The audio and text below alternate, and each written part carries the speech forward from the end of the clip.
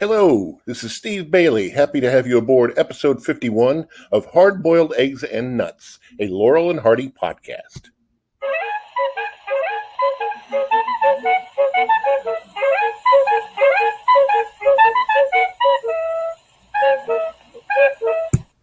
Now, for this episode, I thought I would discuss Laurel and Hardy's first foray into comic opera. And, of course, that is the 1933 feature film. Here we go. It's either Fra Diavolo or The Devil's Brother. Now, before I get into the movie proper, let me digress for just a moment. I've always been bothered by the title of this movie. And I know that's a silly thing to be worried about, but as you've heard on previous podcasts, I'm a bit of a nitpicker anyway. Now, this movie was based on an Italian operetta or opera named Fra Diavolo. Fra Diavolo is the name of the bandit in the movie. He's an Italian bandit. He should be named Fra Diavolo. The only reason they named the movie The Devil's Brother was to make it an English translation of that name. But nobody in the movie goes around calling this guy The Devil's Brother. They go around calling him Fra Diavolo. So I've never understood why they felt like they had to change that title just to Americanize it. So I had the same problem with their very final film, Utopia, or Atoll K. Actually, it's one of many problems I have with it, but I'll discuss that on a future podcast. But I've never understood that film historians forever call this movie Atoll K, and I have never seen one print that had that title on it. The title is always Utopia. So I figure if they can talk to me about a movie named Atoll K, and I have to see it as Utopia, I'm going to talk about a movie that's named The Devil's Brother, but I'm going to call it Fra Diavolo. So please bear with me. Now then, Fra Diavolo was conceived as a partial solution to the problem of converting Laurel and Hardy's short subject humor to feature length. That way, a real plot could occupy the movie, while Laurel and Hardy come on every so often to do a comedy routine. Now, as Marx Brothers biographer Joe Adamson once said about the Marx Brothers' A Night at the Opera, this format makes Fra Diavolo less a self-contained feature than a lot of mini-movies collected under one umbrella. That said, the Laurel and Hardy minis in Fra Diavolo are awfully good. You have to be willing to suspend a lot of disbelief before you get to the good stuff, though.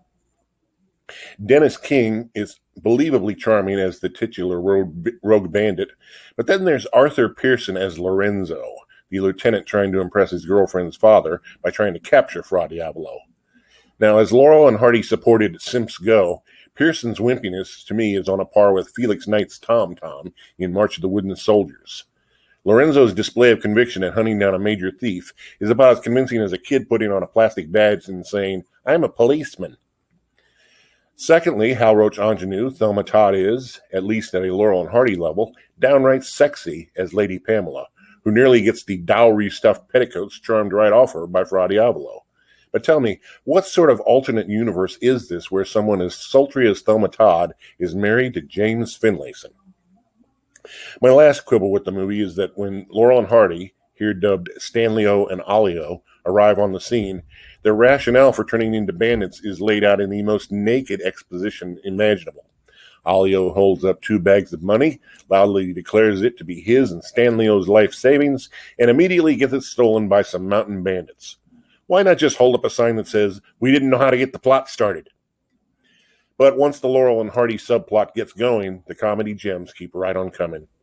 Their first attempted holdup is a hard-of-hearing old man, forcing Stanley-O to scream in his ear, "We've come to take your money!" The man's elaborate story of hardship reduces Stanley-O and Ollie-O to tears and causes them to give him money, which he neatly pockets in an already bulging money bag. Their second attempted victim works out even worse. They try to hold up Fra Diavolo by posing as him, but he gives their game away by finishing his own theme song. Fra Diavolo's idea of mercy is to spare Stanley-O's life if he will hang Ollie-O. It's hard to imagine a more hopeless comedy premise for Laurel and Hardy, at least until they reach Fox and MGM in the 1940s, but they managed to make it fairly funny. After that, the movie offers nothing but iconic images of Laurel and Hardy comedy. Stanley-O driving everyone distraction with his earsy, kneesy, nosy game. A sleeping powdered Stanley-O not holding Ollie-O very steadily atop a mountain of chairs. Stanley-O running out of flask space for some wine and solving the problem by getting drunk. and Stanlio and Alio laughing helplessly and making the viewer do the same. And you gotta love any boss like Fra Diavolo. Twice, the boss tries to hoodwink this guy at his own game. And just like Harpo and Chico Marx's hard luck boss in Duck Soup, he keeps on giving them one more chance. Which means that, by movie's end, he kind of gets what he deserves. I hope you'll seek out this movie. It is not as easily available as some of them, but it is available on YouTube for a one-time charge of $2.99, and well worth the spending. That covers that feature. Let me go ahead and close with my usual blatant plugs. Please check out my 18-year-old Laurel and Hardy website that has reviews of their team movies, reviews of some of their biographies, interviews with some of their biographers, and tons of other Laurel and Hardy related minutia. It can be found at the URL leaveemlaughing.moviefever.com. That's leaveemlaughing.moviefever.com.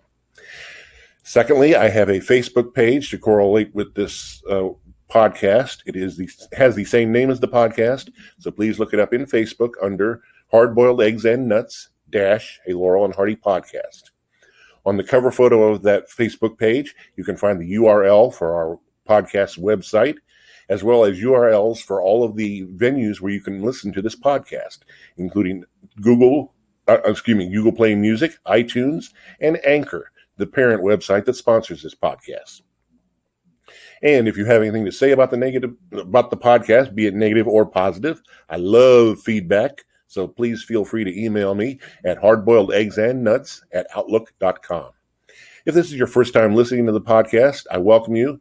I hope you will subscribe to it, and I hope you will listen to the previous 50 episodes where I blather on about my favorite Laurel and Hardy movies.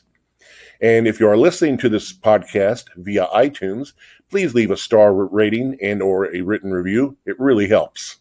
In any case, I'm glad to have you. I hope you will come back soon. And until next time, this is Steve Bailey saying goodbye.